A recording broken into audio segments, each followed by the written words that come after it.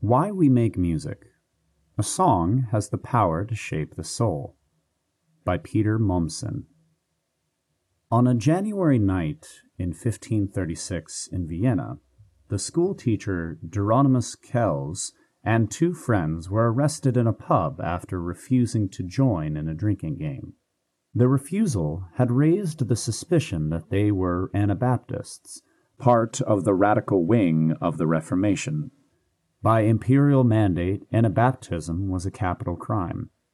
"Praise be to God, we are indeed the right men," Hieronymus told the officers who arrived 2 hours later to take them away.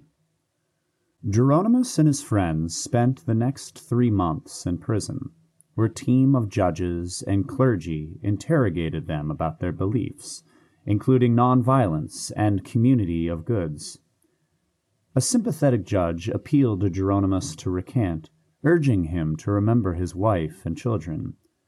When that effort failed, the 3 men were subjected to repeated torture and kept in separate cells to prevent them from speaking with each other. But they found a way to evade their jailer's restrictions. They sang, "I rejoice with all my heart to hear you sing in the Lord, especially you, my dear brother Michael, when you sing evening songs," Hieronymus wrote to his fellow prisoners in a letter he somehow persuaded a guard to pass to them. "I can understand almost every word if you are sitting right by the window and I listen carefully. I love hearing each one of you, for I rejoice when I hear the Jerusalem song being sung, dear brothers. The very fact that it hurts Satan so much is a sure sign that it is pleasing to God, for they think they have prevented us from talking and comforting one another, so let us shout until we are hoarse." When he wasn't singing, Hieronymus composed songs himself. He managed to send one of his songs back home to his wife, Traindel, to share with their children. It was a 9-stanza acrostic of his name, Hieronymus, declaring his joy at the privilege of suffering alongside Christ. Songs like these formed the social media network of the Radical Reformation, whose underground leaders wrote relatively little in the way of systematic theology. What held the movement together, despite arrests, informants, and thousands of executions, was their culture of singing, hymns, versified Bible stories, and ballads of the heroes of the faith. Such Anabaptist songs were just one stream in a massive musical outpouring in 16th century Europe. Martin Luther pioneered singing as an instrument of social and religious change, using chorales and hymns for the common man and woman to accompany and propel his Reformation. Soon, Catholic, Anglican, and radical reformers were offering their own musical innovations and revivals. As millions turned to faith with new fervor, they created a participatory culture of music making that, though it evolved and secularized, has endured in various forms for 5 centuries. In many places today, the culture of singing inherited from the Reformation remains robust, despite pressure from the commercial music industry. In the United States, group singing remains the most popular arts activity, and the number of people of varied ages and backgrounds who participate in community choirs is growing. While it's true that the number of church choirs has dipped as more congregations embrace band-driven worship music, the more remarkable fact is that almost half of the nation's 380,000 churches do boast a choir. Or they did until the COVID pandemic hit. In spring 2020, church and community choirs shut down, concert halls went dark, and congregational singing became potentially dangerous to oneself or one's neighbor.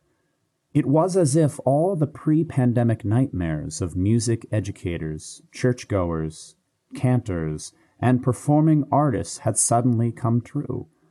Under lockdown, we glimpsed what a world without communal music making was like. To underscore the loss, research showing the benefits of communal music has been steadily piling up. One study, for example, shows the power of group singing in building social relationships. No small thing when almost half of Americans say they are lonely. Another documents how group singing helps children develop their brains, emotions, and lungs. For adults, it is apparently as effective as light exercise in providing a sense of well-being. Plus, it's therapeutic for those with dementia and Parkinson's. As a 2020 Nature article summarizes, a growing body of evidence points to a wide range of benefits arising from participation in group singing. Group singing might be taken both literally and figuratively as a potent form of a healthy public, creating an ideal community which participants can subsequently mobilize as a positive resource for everyday life. Well, yes, as Plato knew long before the social scientists arrived. As he wrote in the Republic, training in music is most important because rhythm and harmony permeate the innermost element of the soul and affect it more powerfully than anything else. Music has a power of direct access to our emotional life. It gives us the ability to communicate with others in a way that goes beyond what we can conceptualize or verbalize. This is why, according to Plato, virtuous music is vital for building a virtuous community.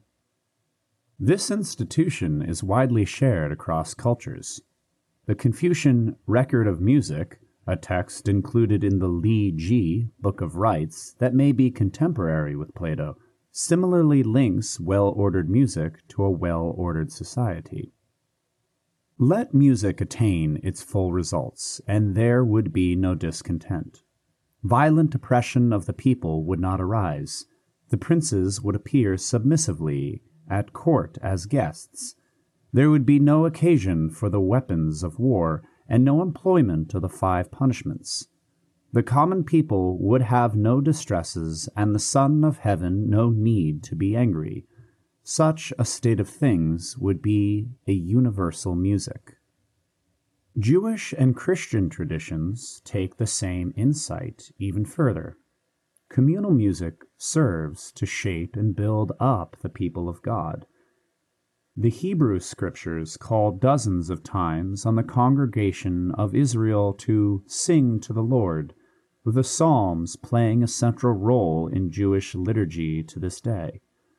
The New Testament letters to the early churches repeat the same command.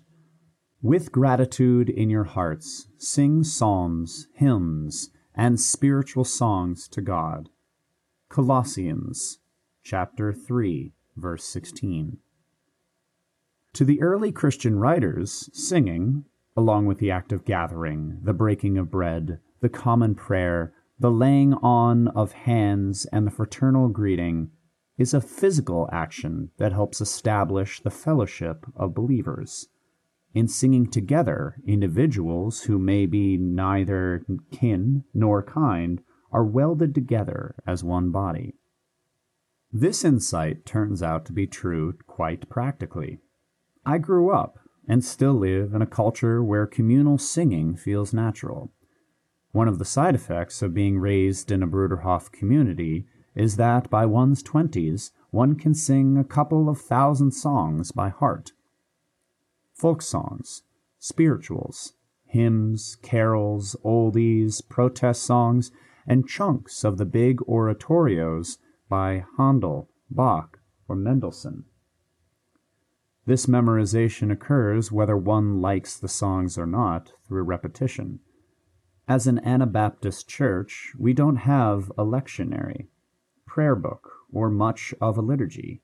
But when we meet, which we generally do daily, we sing. Yet singing isn't just a filler for awkward silences when no one has anything worthwhile to say, useful as that sometimes is. Far from being accidental, it is a communal habit that was cultivated by preceding generations for reasons Plato would likely recognize. Consider the songbook I have from my grandmother, copied out on cheap paper in the 1940s, when she and her community were pioneering in Paraguay as refugees from the Third Reich. Hand-bound and rain-damaged, the book contains songs for every occasion, for the seasons and for stormy and sunny weather, work songs, fun songs, birthday songs, songs about Jesus, songs about Mary, prayers, lullabies, and songs to sing when someone dies, as 2 of her 9 babies did. She, like many Bruderhof women of her generation, wrote out her copy of the community song collection during moments snatched from chores during her weeks of maternity leave. At times, the ink color changes partway down the page, perhaps when she was interrupted by a baby's cries. These are the songs she sang to her children. My mother sang to us, and we sang to, and still sing with, our kids. The books my grandmother and other mothers of those early years created are evidence that the gift of communal singing didn't come automatically. They're the basis of the printed songbooks the community still uses today. One of the songs inherited by my grandmother's generation is a light-hearted setting of a rhyming German proverb. Where people sing, you can happily relax. Evil people have no songs. It has a catchy tune, and the proverb sounds true. If people are making music, that's got to be good. But the proverb is false, as people who have fled their homeland to escape song-singing Nazis surely knew. Plato knew it too. The fact that music is so powerful in shaping our souls, he believed, is precisely what makes bad music so dangerous. Bad music feeds vices such as sloth, drunkenness, degeneracy, or cowardice. Plato linked it with particular rhythms and harmonies which he proposed banning. In fact, the only music he wanted to allow would promote either martial courage or temperance and proper worship. Luther, the great musician of the Reformation, agreed with Plato, at least on the general principle. One of his motives for composing his glorious hymns was to supplant the bad music of his day, secular folk songs, and the courtly romances of the Meistersinger, which he thought fed sensuality. To that end, his Cantica Nova frequently stole the popular melodies of the old songs he sought to drive into extinction. It's fun, and a little too easy to mock would-be censors of bad music. After all, condemning whole genres usually proves to be folly. We can't judge the vanished Mixolydian melodies that Plato wanted to ban, but we can still listen to the Renaissance love songs that Luther frowned on. They are lovely. Some are in my grandmother's songbook. More recent moral campaigns against pop or punk or rap may look no better with hindsight. And yet, Plato and Luther weren't entirely wrong. There is music that is bad for us. If music can shape our souls and our communities, then it matters where we bestow this power.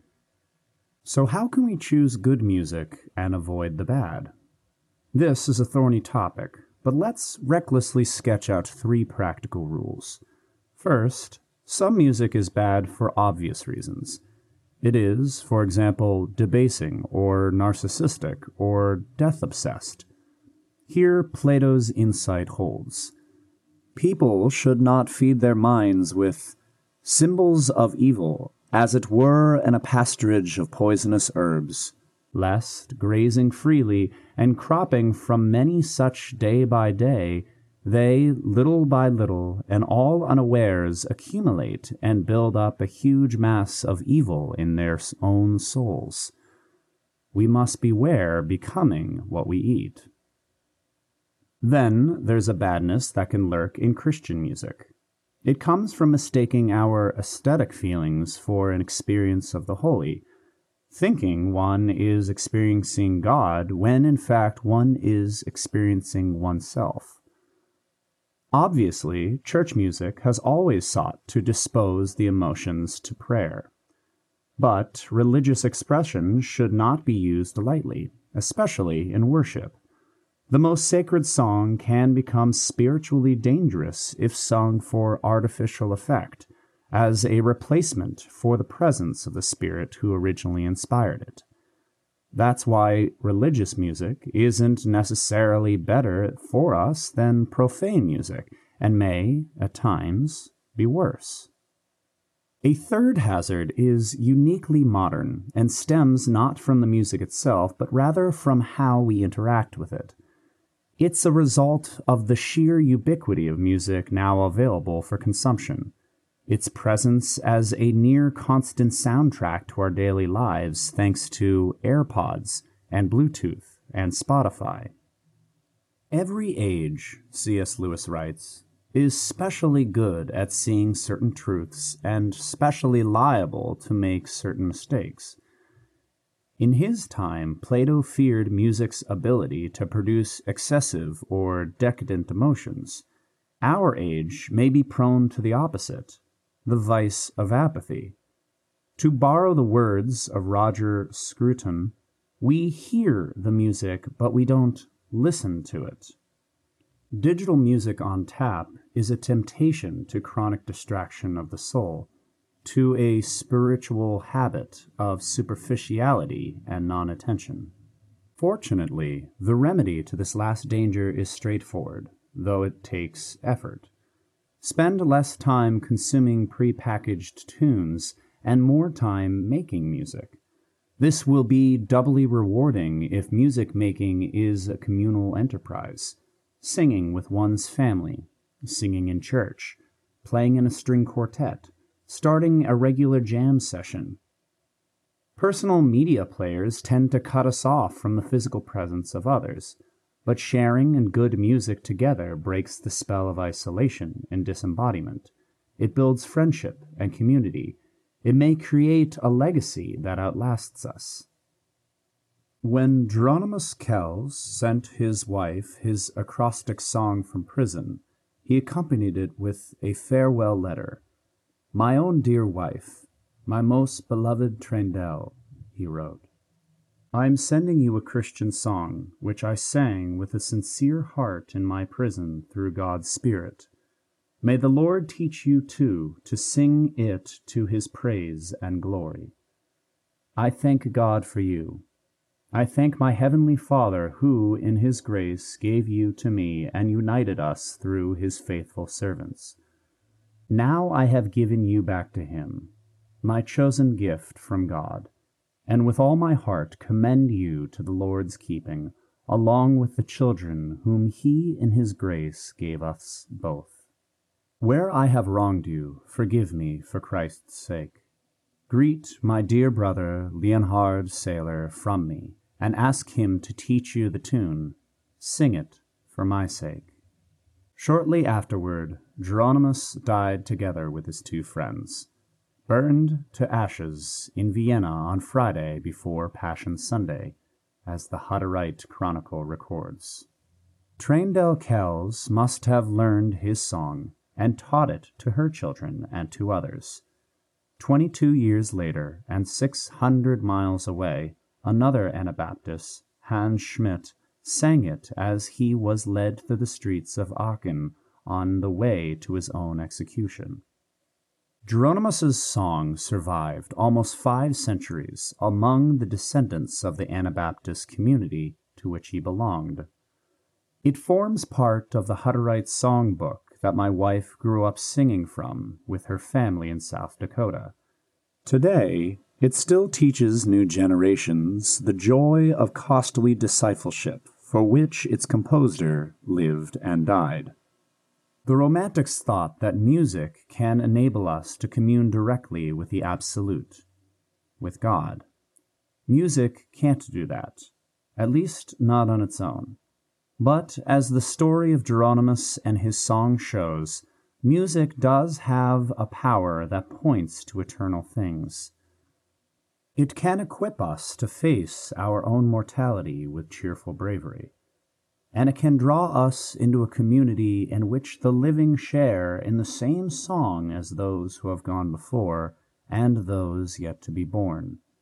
That's reason enough to make music.